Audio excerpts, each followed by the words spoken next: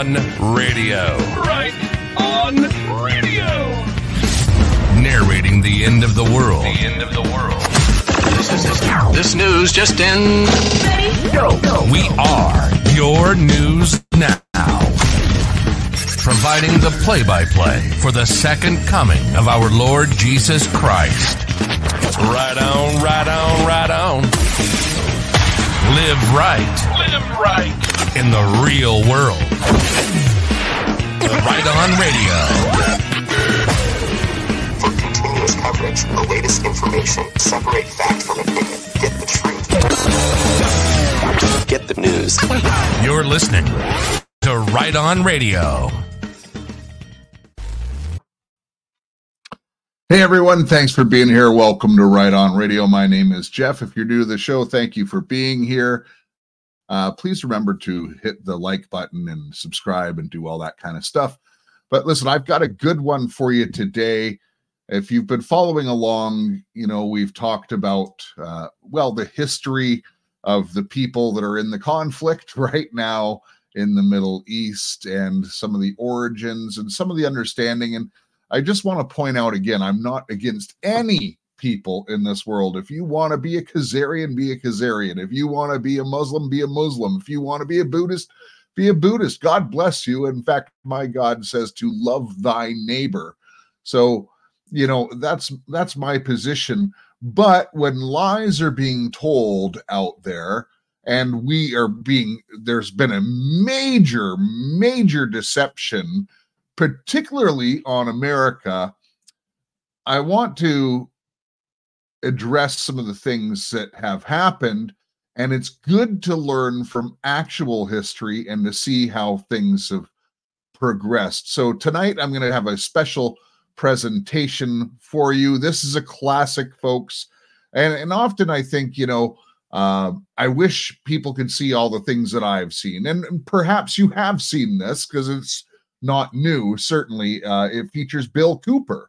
So it does go back quite a ways. And then there's an independent filmmaker, which is really interesting in the end. So it's kind of a collage of different things, but all addressing the same subject. And I believe it will paint a picture for you, and particularly in the infiltration of America, because you have to remember, if America falls, the world goes. America is the last stand right now. So there's been a tremendous amount of focus on America in the last couple hundred years by the globalists.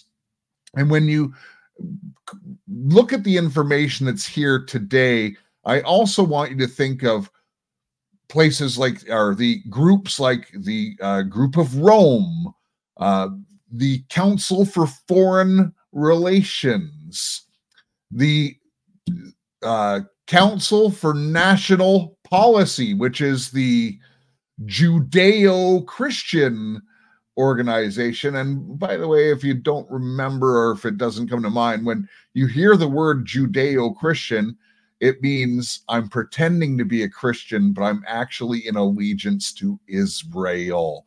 And that is the Israel that is the geography, not the people of the Bible.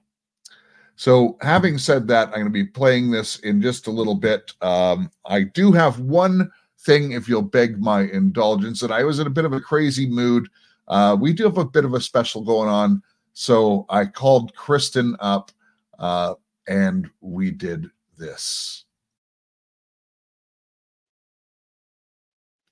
Hey, it's that time of year again, and you may or may not be celebrating this pagan holiday called Christmas.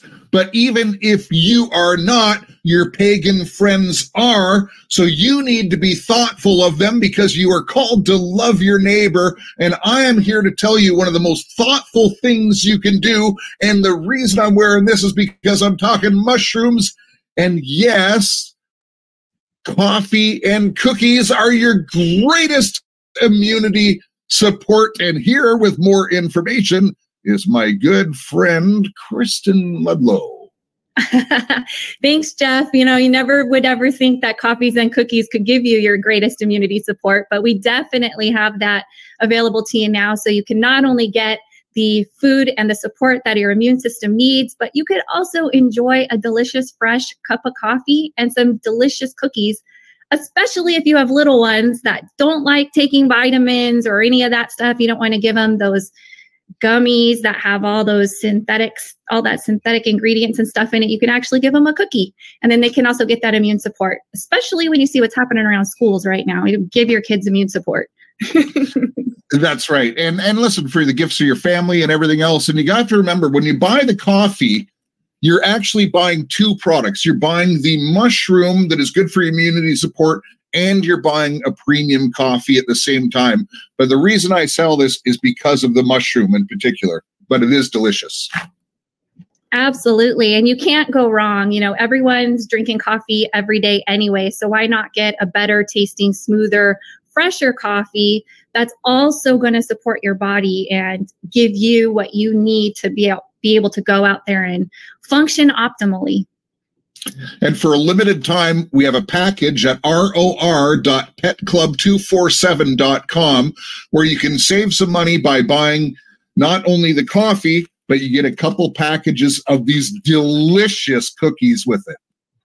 Yeah, and that's really important, especially because, like you said, it is a giving season where people are focused on others and wanting to give people gifts. And so why not give them the gift of health? I think that's probably the most valuable gift that you can possibly give anybody that you care about. So these holiday gift packs are not only a way for you to take advantage of, you know, getting some goodness into your body, but also to give others that gift of health as well in a way that they're going to definitely enjoy. That's right. So ror.petclub247.com. And the final word is, these are absolutely delicious. One last show note before we get into this special presentation. I just want you to know that for the next couple weeks, at least until, you know, the end of 2023, there's a couple things that I really intended to cover, like COP28, but my heart really wasn't in covering it because it's, I don't want to repeat the stuff they're repeating. And quite honestly, I don't want to focus on demons. I think most of you get what's going on there. Is it significant? Yeah, I think it probably is. But we don't need to repeat their stuff time after time. And it really creates a lot of fear, to be honest. And I don't want to create fear, but we do need to be aware. So I will cover it in the future. And lastly, just until the end of the year, I'm going to be doing more things like this and doing some presentations rather than doing a ton of prep, because honestly, there's a couple really big projects that I'm working on for ROR, but they take time to do them with excellence. And I do want to have them out in the beginning of next year. Probably won't be the first week of January, that's for sure. But I am working on some other stuff, and, you know, to be creative and put together unique shows that I try to do, and the unique content that I'm working on, it just, I can't do both at the same time. My head space is just in completely different places with these things. They're polar opposites. So if you'll bear with me, I'm going to show you some really great content in the meantime. And without further ado, the Berean Benaya Masonic ADL. This gets wild, folks. Listen to this carefully, and again, remember of all these other spring-loaded things that came up, like the CNP and the Council for Foreign Relations and everything else, and that actually birthed out the WEF. Yeah, this is the roots, folks. Watch this.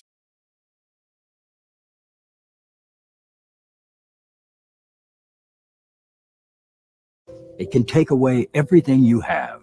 It can destroy your family and make your children's future uncertain. It has hurt more, damaged more, killed more than anything mankind has ever known. What is it? It's the B'nai B'rith. enlightening America and the world. The very word secrecy is repugnant in a free and open society. And we are, as a people, inherently and historically opposed to secret societies, to secret oaths, and to secret proceedings. We decided long ago that the dangers of excessive and unwarranted concealment of pertinent facts far outweighed the dangers which are cited to justify it. And there is very grave danger that an announced need for increased security will be seized upon by those anxious to expand its meaning to the very limits of official censorship and concealment. That I do not intend to permit to the extent that it's in my control. For we are opposed around the world by a monolithic and ruthless conspiracy that relies primarily on covert means for expanding its sphere of influence, on infiltration instead of invasion, on subversion instead of elections, on intimidation instead of free choice, on guerrillas by night instead of armies by day. It is a system which has conscripted vast human and material resources into the building of a tightly knit, highly efficient machine that combines military, diplomatic, intelligence, economic, scientific, and political operations. Its preparations are concealed, not published. Its mistakes are buried, not headlined. Its dissenters are silenced, not praised. No expenditure is questioned, no rumor is printed, no secret is revealed. What was Kennedy's occasion of his attack?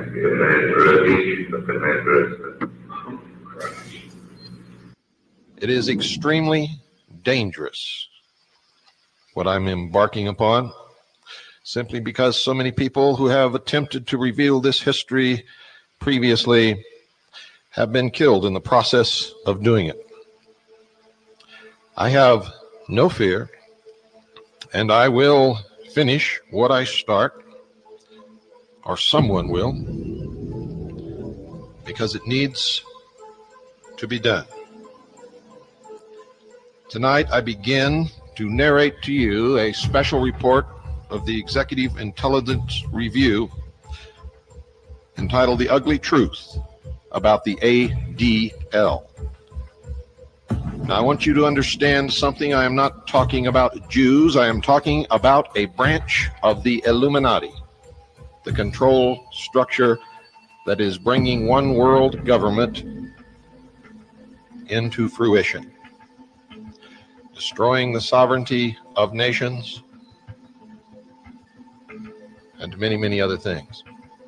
As you will see, ladies and gentlemen, the ADL does not represent the Jewish people, but instead is using them and is manipulating them so that they innocently, as many of you have done throughout your life innocently, are helping to bring about the destruction of the sovereignty of individual nations, the destruction of individual creator-endowed, constitutionally guaranteed rights, and the formation of a one-world totalitarian socialist government. I want it clearly understood that the hour of the time has stated on many, many occasions that we oppose racism of any kind, in any form, by anyone. What you're going to discover is that the ADL, while calling many, many people anti-Semitic, are themselves one of the greatest racist groups that has ever existed upon the face of this earth.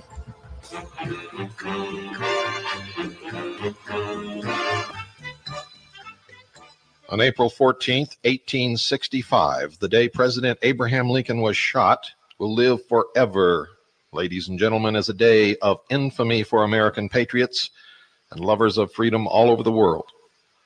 But for the leadership of the Scottish Rite of Freemasonry and the Order of B'nai B'rith and its 20th century secret police arm, the Anti-Defamation League, April 14th, 1865, is a day that will be long remembered for a very different reason.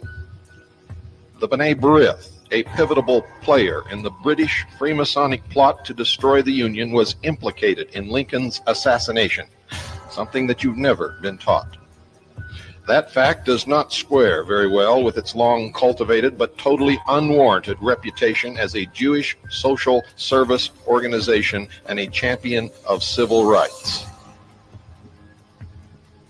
For that reason, B'nai B'rith and the ADL have gone to great lengths, ladies and gentlemen, to bury that history and much, much more. Simon Wolf, 1835 to 1923, was the Washington, D.C. lawyer for the Order of B'nai B'rith during the entire period of the United States Civil War. He would later head the International Order of B'nai B'rith for many years. In 1862, Wolf was arrested by Lafayette C. Baker, the chief of detectives for the city of Washington, D.C., and later Lincoln's chief of the United States Secret Service, on charges that Wolf was involved in spying and blockade running on behalf of the Confederacy.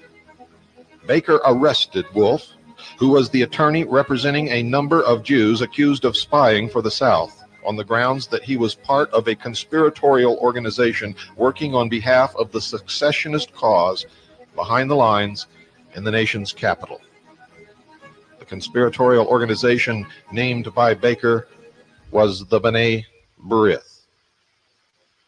Both Baker and United States General Ulysses S. Grant targeted the Order of B'nai B'rith as a Confederate spy agency.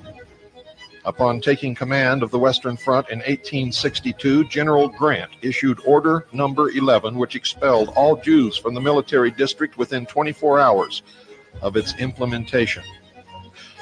U.S. Grant was no anti-Semite, ladies and gentlemen. He was reacting to the activities of B'nai B'rith and leading Confederates like Judah P. Benjamin.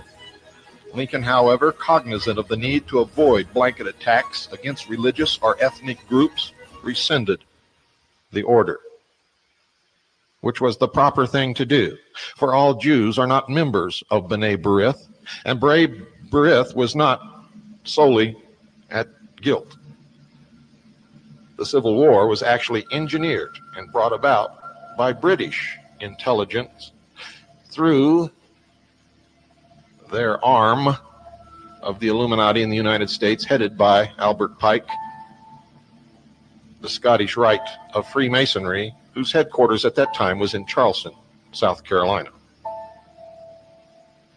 In 1987, B'nai B'rith authorized biography of Simon Wolf by Esther L. Panitz offered the following highly suggestive, albeit incomplete, description of Wolf's personal relationship with President Lincoln's assassin, John Wilkes Booth. Now, bear in mind, folks, that this biography, written on the basis of B'nai B'rith's archives, own archives, paints Wolf in the most favorable of lights. The mere fact that the author had to include Wolf's links to Booth and Wolf's earlier arrest as an alleged Confederate spy and blockade runner implies that the actual story is far uglier. I quote from the history of the B'nai B'rith. Wolf's concern for culture first expressed itself in the formation of a private club devoted to the arts and humanities and frequented by young men avid for learning. Were pride and ambition his only motives in seeking the intellectual life? Clearly, Wolf hoped that if he and his friends would devote themselves to the pursuit of learning, they would deflect the prejudicial statements of their Christian neighbors. Wolf was upset that terms such as money changers, cotton traders, and clothes dealers had become words of reproach. Locally, the group's theatrical productions received a good press. Wolf, who would often play the ghost in Hamlet or Shylock in The Merchant of Venice, bore an uncanny resemblance to John Wilkes Booth, Lincoln's assassin. Earlier in Cleveland, Booth had joined Wolf and Piazzotto in dramatic performances. Years afterward, Wolf remembered that he had met Booth once again at the Willard Hotel on the morning of the day Lincoln was shot. There at the bar, Booth explained that Senator John P. Hale's daughter had just rejected his marriage proposal. Wolf attributed Lincoln's murder to this personal tragedy in Booth's own life. Wolf also recalled that once he sat for a picture entitled, quote, "The Assassination of President Lincoln," end quote. In his own book, ladies and gentlemen, entitled Presidents I Have Known, Wolf says that he and his longtime acquaintance, John Wilkes Booth, did some drinking together at the Willard Hotel on the day Booth shot Lincoln. Wolf's and a second leading B'nai B'rith figure, Benjamin Peixoto's dealings with John Wilkes Booth were hardly cultural, nor could Wolf have possibly believed that Abraham Lincoln was killed because of John Wilkes Booth's unrequited love affair. Even John Hinckley, the would-be assassin of President Ronald Reagan, was declared insane when he tried to peddle the line that he had tried to kill Ronald Reagan due to an unfulfilled fantasy love affair with actress Jodie Foster. To understand the circumstances under which B'nai B'rith's Washington, D.C. leader and one of its founding members were circumstantially tied to the Lincoln assassination conspiracy and explicitly linked to the secessionist insurrection against the Union, it is necessary to look briefly at the circumstances under which the Order of B'nai B'rith was founded in 1843.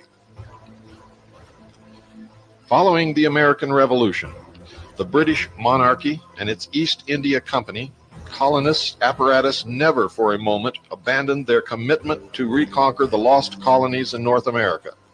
Although the military effort at reconquest in the War of 1812 failed, other efforts to cede the United States with British agents, some drawn from the ranks of anti-Republican Tories who were permitted to retain their citizenship and property in America under the terms of the Treaty of Paris of 1783, were more successful. In 1801, the Tory faction of United States Freemasonry, the grouping of Freemasons who had sided with England during the American Revolution, opened up shop as the Grand Council of the Princes of Jerusalem, of the Mother Supreme Council, of the Knights Commander, of the House of the Temple of Solomon, of the 33rd degree of the ancient and accepted order of the Scottish Rite of Freemasonry in the United States. This United States-based British Freemasonic Lodge was chartered in Charleston, South Carolina. The members of this British-led secret society would direct the Confederate secessionist insurrection a half-century later, and other Scottish Rite members would be among the founders of the B'nai B'rith. They, too, would be leading Confederates. Apart from the esoteric mission of spreading an explicitly anti-Christian form of Roman pagan worship and occultism among the early generations of American citizens, the Charleston Lodge also sought to build up a network of pro-British merchants, spies, and politicians in both the North and the South, who would one day play a pivotal role in the reconquest. Many of these early Masons became wealthy through their business dealings with the British East India Company and the Dutch West India Company in both the cotton and the slave trade. Among the founding members of the Charleston Scottish Rite Lodge were many prominent Jews, including Isaac de Costa, Moses Cohen, Israel de Liban, Dr. Isaac Held, Moses Levy, and Moses Peixoto. Many of these men, ladies and gentlemen, were Sephardic Jews from North Africa or from Spain, who had originally settled in the Caribbean and engaged in the early slave trade. These Jewish Masons set up their organizations, which also maintained active liaison to Great Britain's powerful Jewish community. The Hebrew Orphan Aid Society was one such nominally benign group that would produce one of the most rabid secessionist leaders, Judah P. Benjamin. Although today, any reports of the Freemasonic roots and structure of B'nai B'rith are usually greeted with a torrent of allegations of anti-Semitism, back in the formative years, B'nai B'rith's own magazine, The Menorah, offered the following information about the founders of the group, and listen to this very carefully. Quote, Their reunions were frequent, and several of them being members of existing benevolent societies, especially the Order of Freemasons and Oddfellows, they finally concluded that a somewhat similar organization, but based upon the Jewish idea, would best obtain their object. The Jewish religion has many observances and customs corresponding to the secret societies known to us. The synagogue, for instance, might be compared to a lodge room. It used to be open twice a day. For a Jew desiring to find a friend, they had but to go there and make themselves known by a certain sign and token. The sign consisted of a grip with a full hand and the magical word Shalom Aleichem. The mezuzah on the doorpost was the countersign. Shema Israel, hear, O Israel, was the password. End quote. Indeed, to this day, all local chapters of the B'nai B'rith are referred to as lodges, a practice borrowed whole cloth from the Scottish Rite. When Moses saw some Jews of this B'nai B'rith type who tried to make their religion into a pagan secret society, he took the calf which they had made and burned it in the fire and ground it into powder. And Moses returned unto the Lord and said, O this people have sinned a great sin, and made them gods of gold. The majority of Jews in America during the first generations following independence were opposed to the idea of a Jewish Freemasonic secret society. Most Jews are ordinary people like all of you listening and don't know anything anymore about what's happening in the world than you do. They are lied to just like you are lied to. They are deceived just like you are deceived, and they are easily manipulated because throughout the history of the world, they have been chosen as the scapegoat, as the enemy. And because of that, they can be easily led by organizations such as B'nai B'rith and the Anti-Defamation League. Israel Joseph Benjamin, a noted European Jew, in his memoirs, 3 Years in America, 1859 to 62, wrote of the B'nai B'rith that, quote, this is a secret society like the Freemasons with passwords and the like, and was quite a new phenomenon for me. Still, I think the existence of such a society not at all necessary, end quote. He was right, ladies and gentlemen. The secret agenda of the B'nai B'rith, like that of the southern jurisdiction of the Scottish Rite, was to destroy the Union and pave the way for reconquest. The ultimate goal, one world totalitarian socialist government. You see, B'nai B'rith is not the synagogue. B'nai B'rith is not Jews. B'nai B'rith is not Judaism. B'nai B'rith is just another organ under a different name of the ages-old Illuminati, who practice the ancient mystery religion of Babylon in secret. They call themselves the Great White Brotherhood, the Brotherhood of Man, the Illumined Ones. And if you've listened to our series on Mystery Babylon, you know the rest. Two leading B'nai B'rith allied figures would serve as exemplars of the strategy for permanently dividing the Union. One was Judah P. Benjamin and the other August Belmont. Benjamin, who lived from 1811 to 1884, was born in the British West Indies to Sephardic Jewish parents who moved to Charleston, South Carolina in 1827. He was inducted into the Charleston Hebrew Orphan Aid Society, one of the precursors of the B'nai B'rith. After attending Yale College in New Haven, Connecticut, he was forced to drop out under a cloud of scandal. Benjamin surfaced in New Orleans, where he quickly won the patronage of John Slidell. Slidell, a United States senator who would later play a pivotal role in the Confederacy, and sponsored the career of August Belmont, who married Slidell's daughter. With Slidell's assistance, Benjamin became a prominent attorney, even serving for a period of time in the United States Attorney for New Orleans. Benjamin gained notoriety for covering up the growing terrorist activities of the Scottish Rite-sponsored Knights of the Golden Circle, while serving as the local federal prosecutor. In 1852, Benjamin was elected United States Senator, a post he retained until the outbreak of the Civil War in 1861, when he resigned to serve the Confederacy. Benjamin was the first Confederate Attorney General.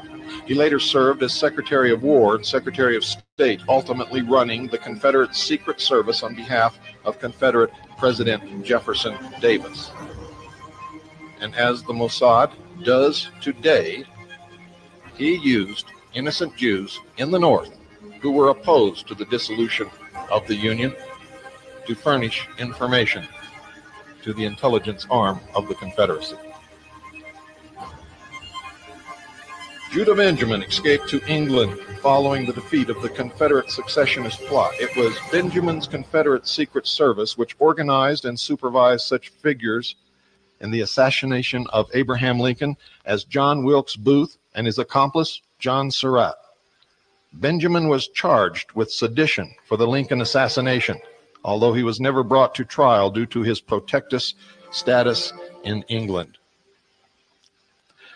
With the help of a leading Rothschild political asset in England, Baron Pollock, Benjamin continued his legal career in London. He never abandoned his commitment to subvert and destroy the American Republic. However, as a wealthy lawyer for the British merchant oligarchs, Judah Benjamin collaborated with other exiled Confederate and Masonic strategists in England, such as James D. Bullock and Robert Toombs. Benjamin's continuing preoccupation with defeating Reconstruction is indicated in letters he wrote back to the United States with complaints such as these. Quote, "I have always looked with the utmost dread and distrust on the experiment of emancipation so suddenly enforced on the South by the event of the war. God knows how it will all end," end quote. And then he went on to say, quote, "The South is kept crushed under Negro rule. I can never consent to go to New Orleans and break my heart witnessing the rule of Negroes and carpetbaggers. Nothing is so abhorrent to me as radicalism which seeks to elevate the populace into the governing class," end quote. And that indeed is the sympathy of all of those who call themselves illumined. You see, we are all nothing but cattle, stupid animals, and they are the only ones who have truly mature minds, and thus are the only ones with the right to rule. The Ku Klux Klan. None of you were ever taught this, but it's the truth. The Ku Klux Klan, KKK, was founded in Tennessee in the late 1860s by the Southern Scottish Rite leadership under Albert Pike. The KKK drew its membership from the pre-Civil War Knights of the Golden Circle. Judah P. Benjamin's early role in sponsoring and protecting both the Knights of the Golden Circle and the Ku Klux Klan offers a crucial insight into the B'nai B'rith. ADL's later role in fostering the revival of the KKK in the post-World War II period. We shall return to that sordid tale, ladies and gentlemen, later in this series of broadcasts. Another Rothschild and B'nai B'rith ally who enjoyed the political patronage of Arch-Confederate John Slidell, August Belmont, was Judah Benjamin's northern counterpart, a private secretary to the British House of Rothschild who arrived in New York City from London in 1837. Belmont rose to the chairmanship of the Democratic Party, a position he held for 20 years. Belmont was a leading advocate of free trade and states' rights, both cornerstones of the British Reconquest scheme. Prior to his emergence as a leading figure in the National Democratic Party, Belmont worked closely with the Charleston, South Carolina B'nai B'rith in fomenting radicalism among Americans' youth. The effort was in this case run directly by the Mother Lodge of the Scottish Rite in England, then under the command of Britain's Prime Minister, Lord Palmerston. At Belmont's behest, Charleston's B'nai B'rith leader, Edwin de Leon, wrote a pamphlet in the early 1850s entitled The Position and Duties of Young American. De Leon, whose family were slave traders, B'nai B'rith founders, and later leading Confederates, peddled free trade and openly advocated a strong Anglo-American alliance. While by today's standards, the appeal for a strong Anglo-American alliance may seem palatable to some, back in the middle of the 19th century, this was borderline treason. Ladies and gentlemen, the phone is ringing off the wall as the fanatics try to get through to deny this. It is the truth. The original research was done by the Executive Intelligence Review. CAGI has duplicated the research down to the T to make sure that this material is true. And it is absolutely 100% legitimate and historical truth from beginning to end. And that's why the ADL and B'nai B'rith has never sued the Executive Intelligence Review over this report. Belmont's Young America members were among the draft rioters and radical abolitionists who disrupted Lincoln's Union war mobilization to the benefit of the Confederacy and England. During the early phase of the Civil War, England tried repeatedly to intervene into the conflict with ceasefire plans that would have ensured the permanent dissolution of the Union. During the Civil War itself, while the majority of American Jews sided with the North, make sure you understand this, folks, so you know that this is not a racist or anti-Semitic program or report. The majority of American Jews sided with the North and fought valiantly to preserve the Union. The B'nai B'rith was predominantly pro-Confederate. Even in New York City, the lodges preached secession. The Baltimore Hebrew congregation, founded by Dutch Jews who made their money in the slave trade, heard sermons by Rabbi Morris Raphael and the following. And he said this, quote, "Who can blame our brethren of the South for their being inclined to succeed from a society under whose government their ends cannot be attained, and whose union is kept together by heavy iron ties of violence and arbitrary force? Who can blame our brethren of the South for succeeding from a society whose government cannot and will not protect property rights and privileges of a great portion of the Union?" End quote. Following the Civil War and the assassination of President Lincoln, many of the Jewish slave and cotton traders from the South, typified by the Lehman Brothers, moved to New York City and became prominent in Wall Street banking and stock brokerages. With the defeat of President Lincoln's Reconstruction program following his assassination, President Andrew Johnson pardoned the Scottish Rite insurrectionists. Now listen to this closely. President Andrew Johnson pardoned the Scottish Rite insurrectionists, including General Albert Pike, and accepted a rank of 32nd degree in the Southern Jurisdiction Freemasons. That was his reward. Suspected Lincoln assassination plotter Simon Wolfe was also absolved of any criminal culpability for his wartime activities. Only non-Freemasons and non-B'nai B'rith were prosecuted for the crimes they committed during the Civil War. The legacy of British Freemasonic treachery against the Union survived intact, including the B'nai B'rith. Although the slave trade nominally was banned in the United States as a result of Lincoln's Emancipation Proclamation, a new form of slavery had already been launched by the British East India Company and its Scottish Rite directors, including the same Lord Palmerston who had played so pivotal a role in the secessionist insurrection. The new form of slavery was drugs, opium. Henry Carey, one of the architects of Abraham Lincoln's Reconstruction program and a leading proponent of the American system of political economy, warned about Britain's opium war against China and India in his 1853 book, The Slave Trade, Domestic and Foreign. Get the book and read it. He described the trade in, quote, that pernicious drug opium, end quote, as, quote, one of perfect free trade, end quote. Defeated in the secessionist insurrectionist plot, Britain and its fifth column of agents in both the North and the South would eventually regroup around a strategy for running an opium war against the United States. As the reader will learn in later chapters, the B'nai B'rith and its Anti-Defamation League's secret lodge played a central role in the drugging of America.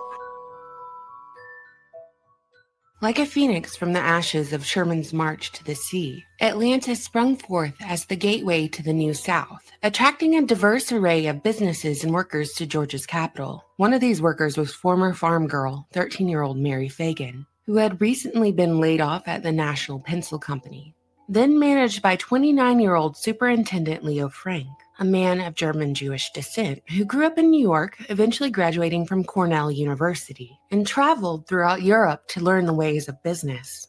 Though he journeyed south only a few years prior to implement his European lessons, Frank made fast friends within his community, becoming president of the Atlanta chapter of B'nai B'rith, which is much like a Masonic society but strictly for Jewish folks that was created in New York after the American Revolution.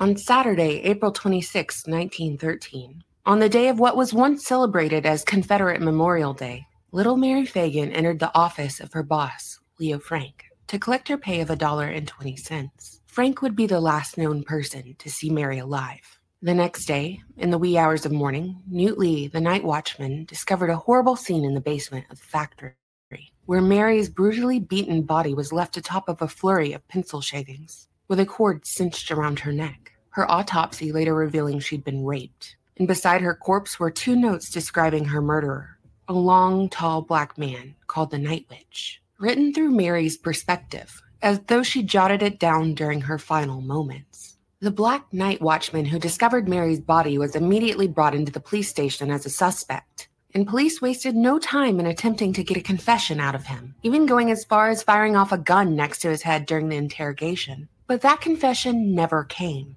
More suspects were arrested as pressure mounted to find Mary's killer, but eventually only 2 suspects remained.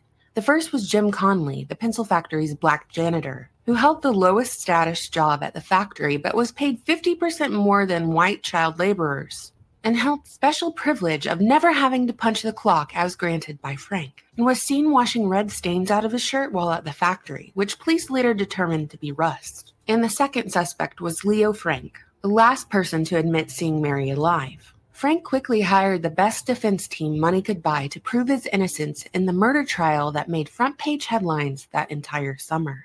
In the courtroom and beyond, lies were told, stories rehashed, true character revealed, and bribes offered. The case began to heat up after Conley admitted that he wasn't illiterate like he originally claimed. And in fact, he swore that Leo Frank paid him to write the murder notes, framing Conley's entire involvement as an accomplice in the murder of Mary Fagan, with Leo Frank as the main suspect. Refusing to be cross-examined unlike the other suspects, Frank's story began to unravel as his accounts of what occurred after Mary left his office started to change with each recollection. Originally, Frank swore that he stayed in his office following Mary's departure after receiving her pay envelope. But later, Frank stated he might have taken an unconscious bathroom break that would have placed him walking past the metal room, the site where Mary was believed to have been murdered, and at the suspected time when the attack occurred. Another young worker was called to the witness stand, claiming that she had gone to Frank's office right after Mary left, and Frank wasn't there. She even waited around for a bit, but concluded that Frank had gone home for the day. The character witnesses included a string of female employees who all had the same thing to say about Frank. He was a touchy-leery pervert with a penchant for young girls. So after a drawn-out trial that garnered immense public attention, and claims from the prosecution that alleged bribery and witness tampering from Frank's legal team, the grand jury reached a unanimous verdict. A grand jury which, by the way, included Jewish members. They'd all decided that Leo Frank was guilty. After being convicted of murder, the judge sentenced Frank to death by hanging, which was set to be carried out that October, but after Frank's legal team attempted several failed appeals all the way up to the federal level, attorney and Georgia Governor Slayton eventually had Frank's sentence reduced to life in prison. The public response was one of anger, as they believed the justice system had failed the real victim, Mary Fagan, because of under-the-table deals and conflicts of interest, given that Governor Slayton was a partner at the law firm of Frank's defense.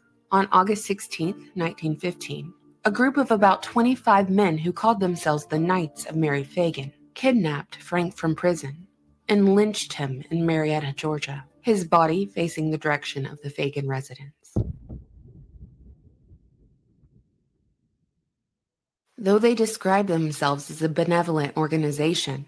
By the time Mary Fagan's corpse was 6 feet under Georgia clay, B'nai B'rith had already been publicly accused of espionage during the Civil War and implicated in the assassination of President Lincoln, with the goal of subverting and fragmenting America so that it could once again fall under the British crown, as documented by both Gentile and Jewish scholars alike. During the Civil War, agents of B'nai B'rith even worked in cahoots with Confederate General and Sovereign Grand Commander of the Scottish Rite's Southern Jurisdiction, the infamous Freemason known as Albert Pike. It was reported that after Leo Frank was found guilty and convicted of murder, he was once again re-elected as president of B'nai B'rith's Atlanta chapter, whose members were adamant in perpetuating the narrative that Frank's fate relied heavily on Conley's testimony. The testimony of a proven liar and second-class citizen in the post-Civil War South. And B'nai B'rith even went as far as inscribing in stone that everyone in the courtroom during that sweltering Southern summer, aside from Frank and his defense team, was either bribed, threatened, or fell under one all-encompassing term, an anti-Semite. The same year, the Federal Reserve System was created and Americans began paying federal income tax. Leo Frank was convicted of murder, and as a result, B'nai B'rith created the Anti-Defamation League, what would serve as the public relations arm of their benevolent organization, with its original mission statement to stop, by appeals to reason and conscience, and if necessary, by appeals to law, the defamation of the Jewish people. As the years watered down the public awareness of the Leo Frank trial, the ADL ramped up their campaign to paint Frank as an innocent man and victim of anti-Semitism. Their efforts stretched across various platforms, publications, docu-series, college curriculums, and music theater productions. One retelling of Frank's story portrayed 13-year-old Mary Fagan as a temptress who all but enjoyed being sexually abused by older men. The ADL highlighted racial tensions in the South during that time, but conveniently left out crucial evidence in key witness accounts that ultimately resulted in Frank's conviction. Even in her last will and testament, Frank's Jewish wife stated that she didn't want to be buried next to him. Was she also practicing anti-Semitism? The ADL has never been shy about their objective. Unless they could obtain an official pardon for Leo Frank from the United States legal system, it very much appeared that the organization was created to protect a pedophile murderer who managed a sweatshop full of children. In 1982, it seemed like the ADL would get exactly what they wanted when Alonzo Mann, in his old age, came forward with a statement. He'd lied in 1913 during his sworn testimony. He corrected the record, saying that on April 26, 1913, when he was a 14-year-old office boy at the National Pencil Company, he witnessed Jim Conley carrying the body of Mary Fagan. And when Conley realized he'd been caught, he threatened Mann's life, saying that if he told anyone, he'd kill him. So 67 years after Frank was lynched, Mann came clean, which started the process of the ADL petitioning for a pardon. But what the ADL considered a bombshell only confirmed Conley's testimony. He was an accomplice to the murder. An appeal to tribalism would have you believe that an innocent man was lynched for a crime he didn't commit because of anti-Semitism. An appeal to common sense leads you in a different direction. Mary Fagan obviously didn't write her own murder notes. So if Jim Conley was really the one guilty of homicide, then why would he implicate himself in the notes? Isn't it more logical to consider that Conley was probably paid by the real murderer to write those notes in the aftermath of Mary's death, assuring Conley that the physical description of a long, tall black night witch would fit the physical description of Newt Lee, who they both knew would be the one to discover Mary's body the following morning. Pair that common sense explanation with the forensic and circumstantial evidence, character witnesses, and the ever-changing personal testimony that eventually planted Leo Frank at the scene of the crime at the time of Mary's death. And that's how a unanimous guilty verdict was reached. The ADL has been praised for their efforts to protect individuals and groups from bias, discrimination, and hate, which has landed the ADL's education materials in the curriculums of public schools, granted them the opportunity to provide training within the police system, and given them sway in the boardrooms of media conglomerates and leading technology monopolies, like Google, YouTube, Twitter, and Facebook. The scope of their influence cannot be understated. On the flip side, criticism of the ADL involves them being an anti-Gentile, pro-Israel group masquerading as a progressive civil rights organization, which promotes the us versus them narrative that once only consisted of Gentile versus Jew, but has now expanded to men versus women, black versus white, straight versus gay, pretty much any divisive agenda imaginable. The ADL champions, then labels any criticism against the group they claim to protect as hate speech. But the ADL doesn't really protect these groups. It harms them. It exploits them. It teaches them to view themselves as victims of a hostile world. Without victimhood, without racial provocation, the ADL has no need to exist. So how much of the hatred is real and how much is manufactured? This criticism, along with that line of questioning, is labeled, you guessed it, anti-Semitism.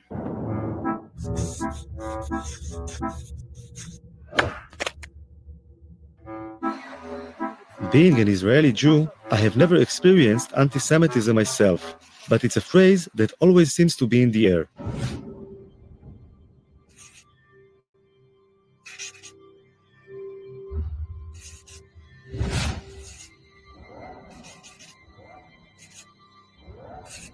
Three words seem to appear over and over again: Holocaust, Nazi, anti-Semitism. Living in a country that was founded to give the Jewish people a safe place to live in, I found this really disturbing. So I decided I wanted to learn more about the subject. Ladies and gentlemen, this is Abe Foxman, the head and face of the Anti-Defamation League. I have been lucky to have survived by miracle the Shoah. Very nice. Very good. The ADL is the biggest organization in the world fighting anti-Semitism, with a budget of over $70 million a year. Abe Foxman has become the symbol of the fight against anti-Semitism in the world today. I thought he might be able to open some doors for me. So I asked him to help me out with my film. Abe Foxman was very welcoming. I think he liked the idea of an Israeli filmmaker taking an interest in anti-Semitism, and he agreed to give me unprecedented access to his organization, which has its headquarters in Manhattan. Foxman introduced me to some of the senior staff at the headquarters. You can talk to him too. Would you say the ADL is like the biggest Jewish organization dealing with anti-Semitism? Oh, yes, in the world. Yeah, there's no question about that. Yeah, certainly in the United States, but I would say in the world. We have all of our 27 offices all over the country with their ears to the railroad tracks.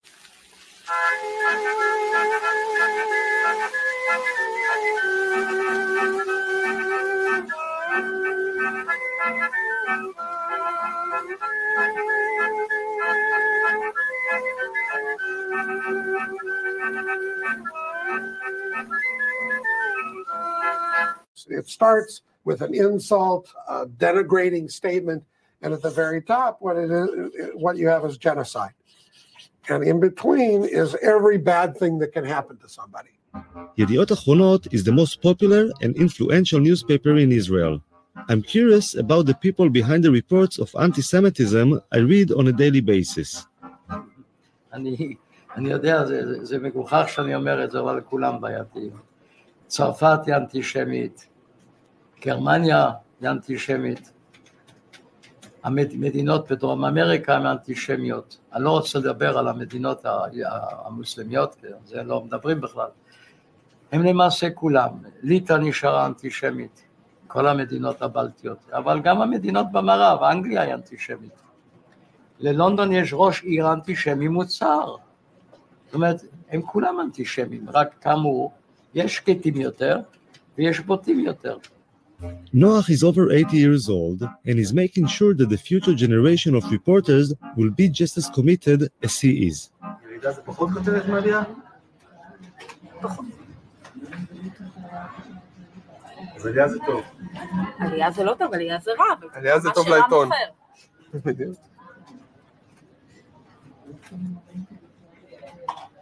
והנתון הזה מספק אותו.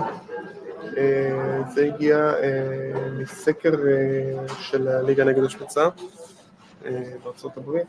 בהחלט שווה לתת לזה מקום די נרחב בעיתון. The headline in the Israeli paper was quite worrying. I wanted to see how the Anti-Defamation League actually fights anti-Semitism. Where the hell is he? Where is everybody? Where's the secretary? Thank you. They're going to come in. Thank you. Hello. Hello. Have a seat and say hello. Introduce yourself. Joel Levy. Hello, Yoav. Yoav, very nice to meet you. Let me give you a card. Thank you. Okay. No? You don't have to button your... Why not? The working session. Okay, so it's working. So the reason I've asked to sit with both of you is what looks like a spike in anti-Semitic and racist activities or manifestations. Now, New York seems to be at the center, or at least getting the attention. Where do you see it? How do you see it? Well, I've had a lot of meetings with the police department and last week with the mayor to talk about this. There is a wave. There's no question about it. I don't know if it's attached to the time of the year, maybe attached to the presidential election. I'm not quite sure why we're saying it here. Do you have enough resources to deal with all this stuff? No. We're flooded every day with these things all over the country. It's a very big problem. According to the ADL reports from the last couple of years, the average number of anti-Semitic incidents in the US is around 1,500 a year. I'm hoping Joel Levy can help me find a case I'll be able to follow. What I'd like to do is to follow a case. I understand. Yeah. Every film is like a drive. And once we have like a case that we can follow, so that would be great. We're going over the fresh data collected over the last couple of weeks to see if there's anything I will be able to film. We have received in the last week or so someone who employment case, someone who wasn't able to take days off for the holiday, someone who is a school teacher and wanted days off for Shavuot, someone who is a nursing student and had some issues with taking time off, as well as with taking time off. We also got a phone call from someone who was complaining about a website that had anti-Semitic remarks on it. Mm-hmm. Someone who was complaining about an article in the newspaper who they thought had anti-Semitic undertones. And I mean, that seems to be the roundup. And that's what we've had in the last 2 weeks. 2 weeks. Those are the kinds of incidents that we've had recently. 5 in 2 weeks. So there's no way to predict. There wasn't anything suitable from the last 2 weeks. So Joel Levy tries to help me to find a case. What they're looking for is an incident that they might be able, and they will do all the contact work, but an incident they might be able to follow, to actually see something that has happened, to go to the site, to talk to people there, to show what has happened, the impact on them, how we interact with all of that, and so on. Assemblyman Hickind has a lot of Jewish voters in Brooklyn, and he suggested a case for me. You know, I had a very interesting case just last week. A woman went to a funeral in not too far from here, thousands of people, and she heard a police officer on the phone say something to someone else, something very derogatory about the Jew something to somebody. This woman was at the funeral. She heard this. She was so upset. She wrote me a letter. I could show you the letter. And she called me. Yeah. Okay. Is this the only letter? Yeah. Okay. You want me to read part of it to you? Actually, you could look at it. I overheard a very disturbing conversation that a policeman had on his cell phone. I heard him say very loudly, I wasn't even standing close to him, quote, "I'm just finishing this Jewish shit."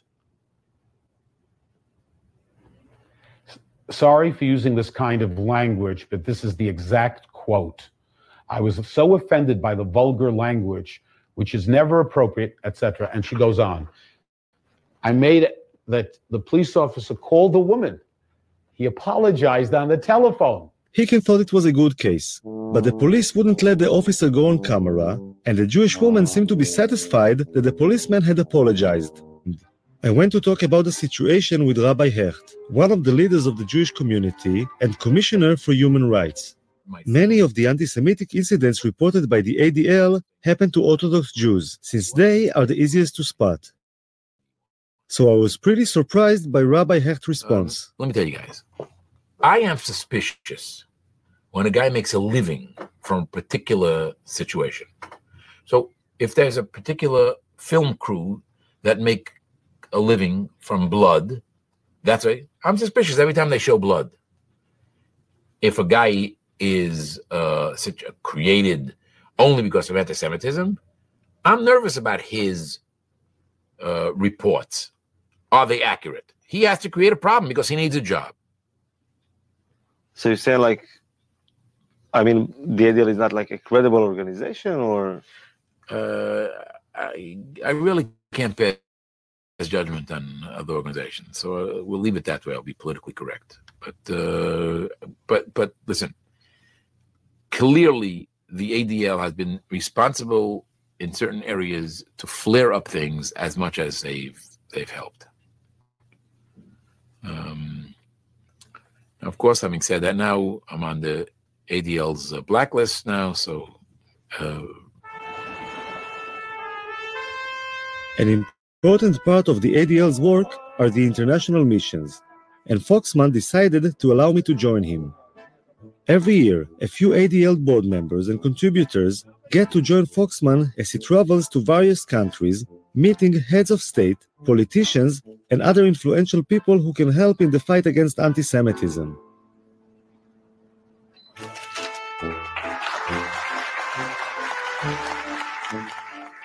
It's like an organized tour, but apart from visiting museums and other tourist attractions, the chosen ADL members get to join Foxman in taking an active part in the struggle against anti-Semitism.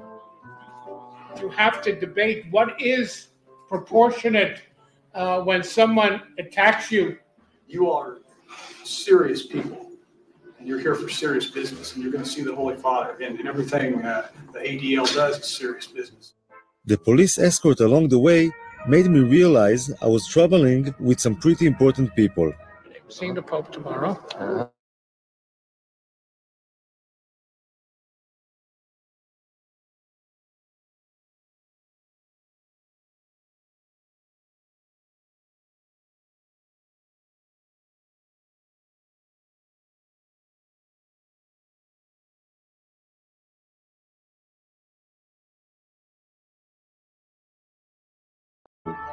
Beautiful. How gorgeous. I'm curious about how Mr. Foxman gets to meet all these important people. Why would all these ambassadors, politicians, and heads of state take the time to meet him? It's their perception of the power of the Jewish community, which is one of those signs of the anti-Semitism, which is it's a very thin line, you know. They believe we are more powerful than we are. I've always said Jews are not as powerful as the Jews think we are, nor as powerful as our enemies think we are. We're somewhere in between. But they do believe, to some extent, that we can make a difference in Washington, and we're not going to convince them otherwise. So how do you fight this sinister, conspiratorial view of Jews without using it? Look, when the United Nations comes to its General Assembly, we meet with 40 heads of state, foreign ministers. Why? I think I got it.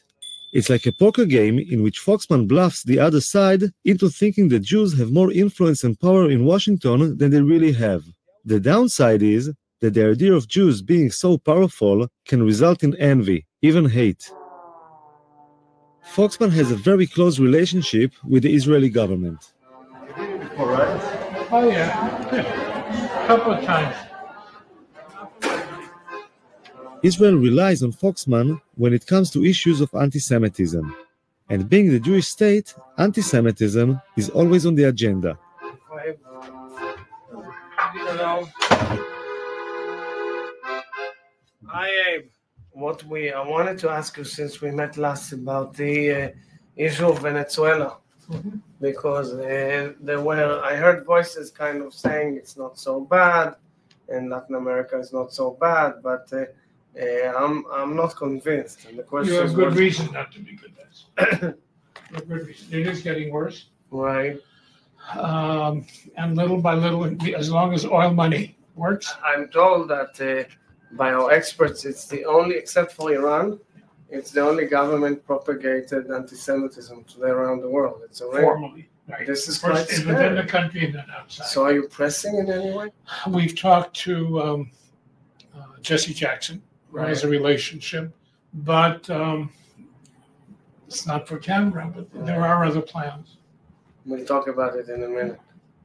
So it is. We have a very beautiful view here. The first example of what Foxman is talking about was a meeting with a special advisor to the Ukrainian President Yushchenko. The Ukrainian government would like to distance itself from the embrace of the Russians and strengthen its ties with the West, most especially the United States.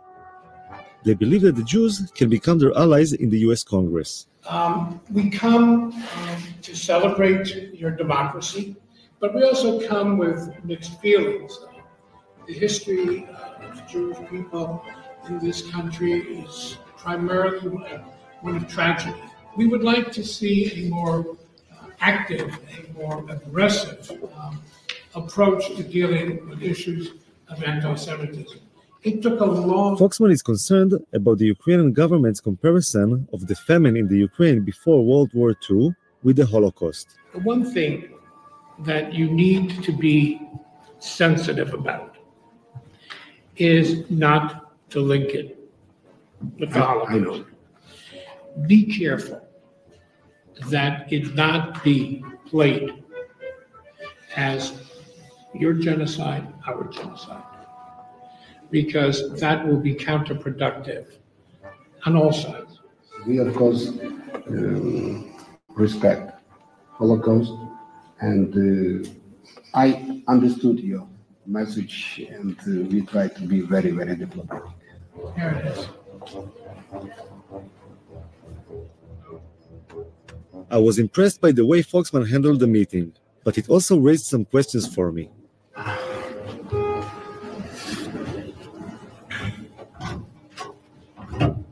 She was kind of pushing him a little bit, huh? He was kind of what? Pushing him. Yes, of course. It's always like that? Yeah? Of course. I wasn't sure how bringing up things that had happened over 60 years ago had any relevance to fighting anti-Semitism today. In order to combat it effectively, I think that you have to take responsibility for anything that happened in the past and then reach the present and then go forward. With your husband, when you quarrel, sometimes you need to give some slack to get what you want. No? You always I bring tough? up everything from the past 50 years, what his mother did. Absolutely not. No, that's not the American Jewish way. I don't know about the Israeli Jewish way. Give them the guilt trip. That's, yeah, absolutely. We need to play on that guilt.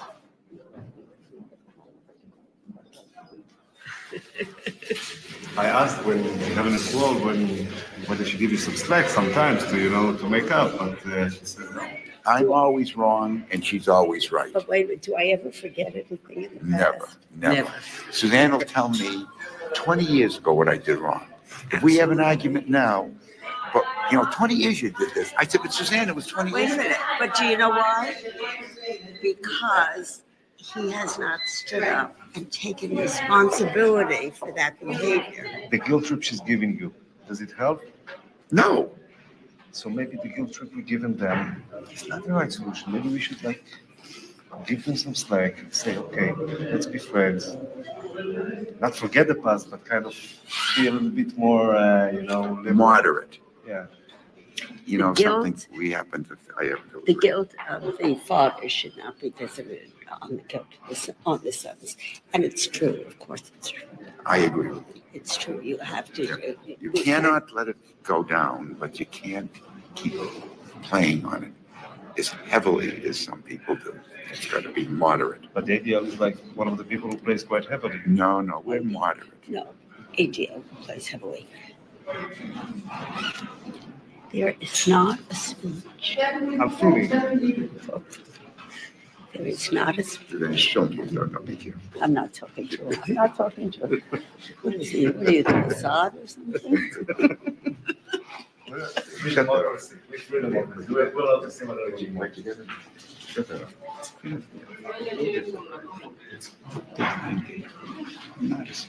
I was fortunate. I'm passionate, believe me. Not quite as much. Recently, there's this talk about the new anti-Semitism, which is very related to Israel. And I've been heard that from Jews outside of Israel, saying Israel is the cause that anti-Semitism is now, that we are suffering from anti-Semitism. Well, I would say that is nonsense. That comes from insecure Jews. I think people use Israel as an excuse to rationalize and legitimize, because in many places of the world, anti-Semitism is not acceptable. It's not polite, it's not proper. But if you can camouflage it, if you can find a platform of a news event, of a political discourse, then you use it. And we find every time there is conflict in the Middle East between Israel and somebody else, the level of anti-Semitism spikes. Why? Because the anti-Semites come out of their woodwork, and now they can express themselves in their anti-Semitism in what they consider a legitimate, licensed way. Strangely enough, Foxman and Finkelstein agreed on one thing, which is that most anti-Semitic incidents nowadays fall under the category of new anti-Semitism. The difference is that Foxman says that anti-Semites found a new target called Israel, to which they could express their anti-Semitism, while Finkelstein believes that saying that is a cynical misuse of the term anti-Semitism. But attacks on the ADL seem to be coming from all directions. אף אחד מהם לא לוחם באנטישמיות.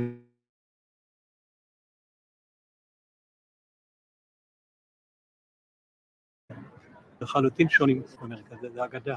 אין, ממש אין. לו הייתה, גם השדולה הייתה מתנהגת אחרת. אין. התופעה הזאת שנקראת אנטישמיות היא קיימת רק בתקשורת הישראלית, ועל ידי כל מיני פונקציונרים יהודים בעולם שמתפרנסים מזה, שהם לוחמים באנטישמיות. איפה יש אנטישמיות? אין כלום. לעולם ישראל מצבה של היהודים באמריקה, מצבם לא היה כמו היום. מה, אנטישמיות זה המצאה ישראלית? המצאה יהודית? אנטישמיות?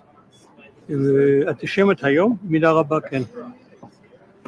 כל אחד פוחד מאנטישמיות בגלל הזיכרונות ההיסטוריים, והיהודים מפוחדים תמיד.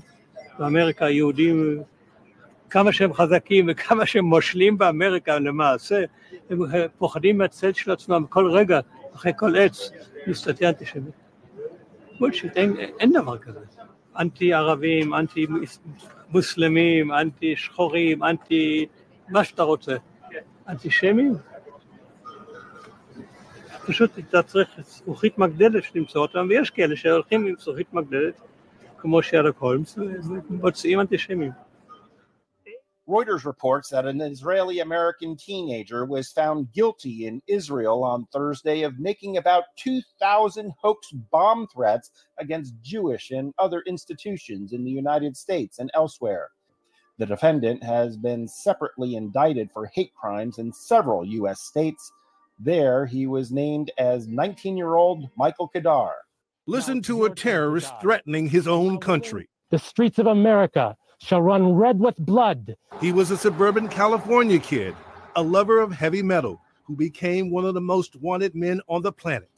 The grandson of a Jewish doctor, Adam Perlman, morphed into Adam Gadon, the American mouthpiece of Al-Qaeda. September 11th demonstrated that America is not invincible. He was accused of being the rarest of criminals, a traitor, the first person charged with treason against the U.S. since the World War II era.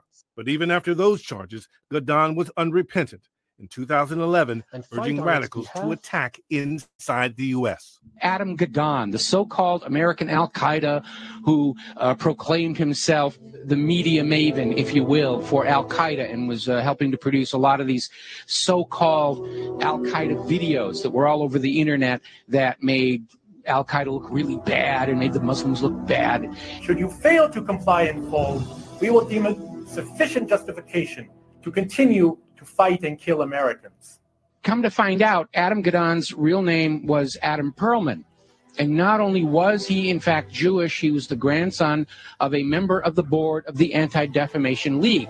And if you've been following the history of the Anti-Defamation League, you will find out they've been very much involved in covertly supporting a lot of these so-called American Nazi movements. In fact, all the way back, just about the time of World War II, there was this scandal where the head of the American Nazi Party, which had a total membership of like 6, and yet they were getting all this press, was arrested for embezzling from his sponsors, which turned out to be the ADL. So that kind of blew up in their faces. So anyway, we have Adam Perlman, and he's been going around saying, I'm Al-Qaeda, I'm Al-Qaeda. See, I got a turban on my head. I'm a terrible Muslim.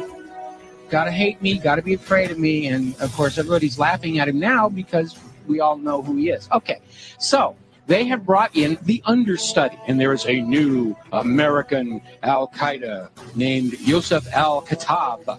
Ooh, big scary name. And they've got a picture of him out there where he's holding all these guns and knives, and he's dressed up like a wannabe Rambo, and he's scowling at the camera, and he supposedly has this website with things in it, like pictures of the Statue of Liberty with an axe buried in the back of the head.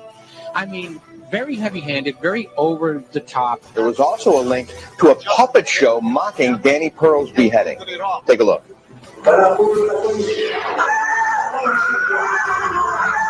Oh, that's awful. You know, just looking more like a movie prop than anything else here. So, as it turns out, this is another fake. His real name is Joseph Cohen. He's a 39-year-old New York City taxi driver, as you mentioned.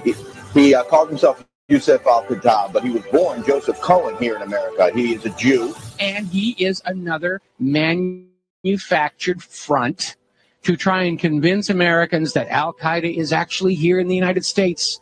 And this is why we've got to be doing this, doing surveillance on the American people and reading their email and listening to their phone calls and all this stuff, because you never know when we're going to get into a situation with the American Al-Qaeda. And it's all a front. It's a fake. He's up there. He's there to try and create an enemy that doesn't really exist in order to justify the totalitarian treatment of the American people and to encourage us to go and attack them before they kill us. They're already here on the home front. We've got to go bomb those gosh darn Muslims, because they're infiltrating America, and they're ripping tags off of couch cushions, and they're causing global warming, and we've got to go and it's nonsense. It's all war propaganda. Do those reports worry you that Israel's helping wounded Al-Qaeda aligned fighters? As I said before, in a different context, it's always useful also to deal with your enemies in a humane way. Al-Qaeda, to the best of my recollection, has up to now not attacked Israel. But it's attacked your number one ally and protector and sponsor in the United States of America. There is a quote-unquote war on terror being going on for 15 years. This was the same ADL that was instrumental in the creation and deployment of such diverse terrorist groups as the JDL and, yes, ladies and gentlemen, the Ku Klux Klan. For how can they keep the Jews together in their own created ghettos to further the political aims of Zionism if they don't present the Jews with a common enemy, all the rest of us? It's better to have a Jewish state that is hated by the whole world than an Auschwitz that's loved by it. Mordecai Levy, the leader of the JDL splinter group that managed to show up on the doorsteps of Alex Oda and Shirim Subzakov on the eves of their assassinations, maintained direct and frequent contact with the ADL's fact-finding division head, Erwin Sewell. Just 2 weeks before the AADC's Washington, D.C. office was blown up on November 29, 1985. It's an act of terror right here at home in Orange County. Yes, that is the corner office of what used to be the headquarters, as you mentioned, of the American Arab Anti-Discrimination Committee, the 1900 block of 17th Street in Santa Ana, suite number 208. That is all that is left of that suite. Today, the Santa Ana office of the committee was destroyed by a bomb. Audi was killed, and 7 other people were injured. And some fear international terrorism may be taking root here. The man who who was killed by that blast. Alex O'Day, age 41, married, the father of 3 young daughters. The bomb was powerful enough to shatter glass in several other offices. Investigators have no doubt the bomb was sophisticated and large, at least 30 pounds in weight, and it was meant to kill. Levy had appeared as the featured speaker at a press conference hosted by the Federation of Jewish Organizations of Greater Washington, an umbrella group led by both the ADL and B'nai B'rith, to present a list of enemies of the Jewish people. AADC was among the groups listed. On more than one occasion, Levy's provocateur antics nearly exposed the ADL's hand in fomenting domestic violence, ladies and gentlemen, and here's the truth of how these people operate, and here's the truth of anti-Semitism in America, and here's the truth of swastikas painted on synagogues and on the headstones in Jewish cemeteries.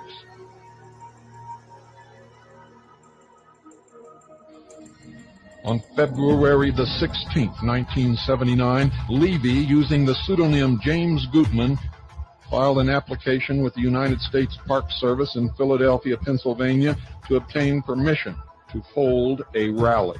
Now remember, this is Levy, using the pseudonym James Gutman, a German name. I wonder why he did that. Well, you're going to find out. The rally permit, ladies and gentlemen, sought by Levy, a member of the ADL, the Anti-Defamation League, supposedly existing for the protection of Jews.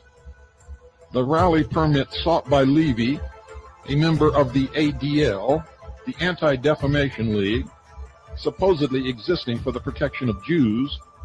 The rally permit sought by Levy, also known as Gutman on this occasion, was not filed in the name of the JDL, which he was also a member of.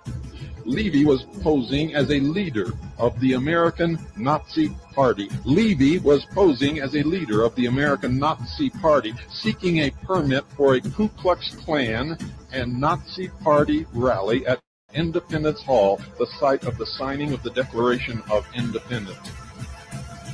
Remember, I told you about the Hegelian method of political conflict resolution? Remember, I told you there's no such thing as a patriot community? Remember, I told you that these people who are bringing about the New World Order control both sides of every issue. Indeed, they create the issues.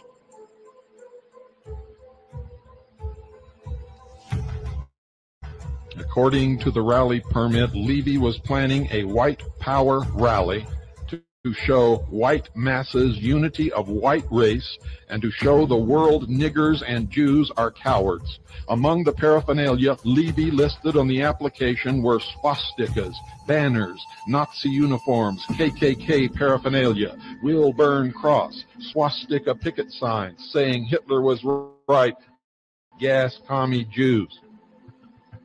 Verbatim quote. Working out of the Philadelphia offices of the Jewish Defense League, Levy organized local chapters of the KKK, the Ku Klux Klan, and neo-Nazi groups to attend the Independence Hall rally. And these racist fools, not knowing that he was a Jewish member of the ADL and the JDL, fell right into line and did his bidding. Like the little puppet jerks that they are.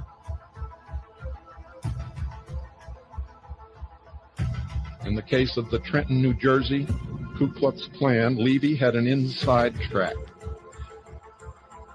Listen to this. James Rosenberg, also known as Jimmy Mitchell and Jimmy Anderson, a full-time paid employee of the Anti-Defamation League Fact-Finding Division, had successfully infiltrated the local chapter of the Klan. Rosenberg had recently attempted unsuccessfully to get some of the local KKKers to blow up the Trenton headquarters of the National Association for the Advancement of Colored People, NAACP. White Nazis, not in Germany, right here in New York City, up there burning the cross, had a carload of guns ready to come at you, like they came at the Jews over in Germany. And when they caught those Nazis, they found that one of them was a Jew. And that Jew running around here talking about Nazis, and some of them are nothing but Nazis themselves. You didn't hear them blow that up in the newspaper, did you? No, they tried to quiet it down. Why, when you found the Jews who are Nazis, you really found something. In fact, I think you can find a whole lot of them who are not. Always running around here trying to make you get sympathetic for them. And some of them blue-eyed Jews are going to walk away from here and say that I'm saying something anti-Semitic, anti-hell. The Star of David, where does that symbol come from? It's never written explicitly in the Bible itself. Is it in the Talmud? Is there a passage in the Bible about that or no? No. Okay. So you're not really sure exactly where that comes from? No. You got me. Is it nobody knows, Yeah, huh? I don't know. I'm not, yeah. Because I know it's called the Star of David. Yeah. Does it have anything to do with David? No, I don't think so. There must be somewhere. I do not remember exactly what the association was. Okay. You get back to the Masonic fraternity of Freemasonry. Yeah. Their great symbol is G. You'll look at the star on the compass, which is a stylized Star of David. In fact, they have the entire Star of David in many Masonic temples. Why is that? Masonry is a study of the Kabbalah. Albert Pike said in his book, Morals and Dogma, that the Kabbalah is the very basis. Without the Kabbalah, we would not have the 33 rituals of the Masonic Lodge. But the god they worship, the great architect, is Moloch, God, star god, called Remphan or Kiyun. All these were names for Moloch. You took up the tabernacle of Moloch and the star of your god Remphan, figures which ye made to worship them, and I will carry you away beyond Babylon. And the star of your god Remphan, but ye have borne the tabernacle of your Moloch, and Chayun your images, the star of your god which ye made to yourselves, and Chayun your images, the star of your god, and Chayun your images, the star of your god, and Chayun your images, the star of your god. And I know the blasphemy of them which say they are Jews and are not, but are the synagogue of Satan.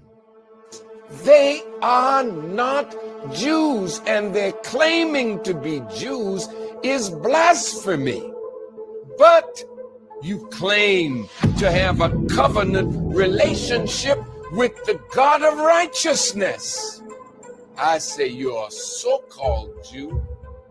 You are Satan masquerading as a covenanted people of God. You must be exposed regardless to the consequences. The synagogue of Satan is not just composed of so-called Jews. It's composed of people of like minds that are under their influence.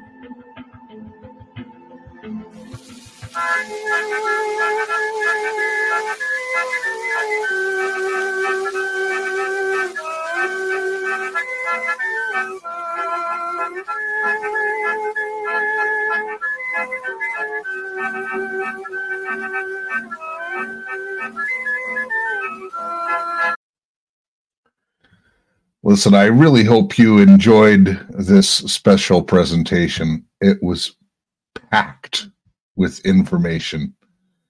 And just for those of you who were listening on to Podbean and are still here, there was a couple of parts when people were speaking Hebrew language, and they were basically just saying, look, this is just all manufactured stuff. It's just like, it's just dividing the races. It's BS. In fact, they were saying there's no better time to be a person of Jewish faith in America.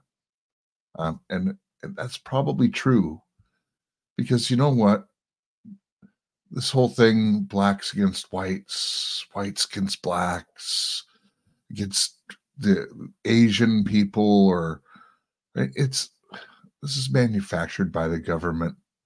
I'm not saying racism does not exist. It does. I think everyone knows, especially, of a previous generation, where it was really ingrained in them. But from the baby boomers on down, not so much.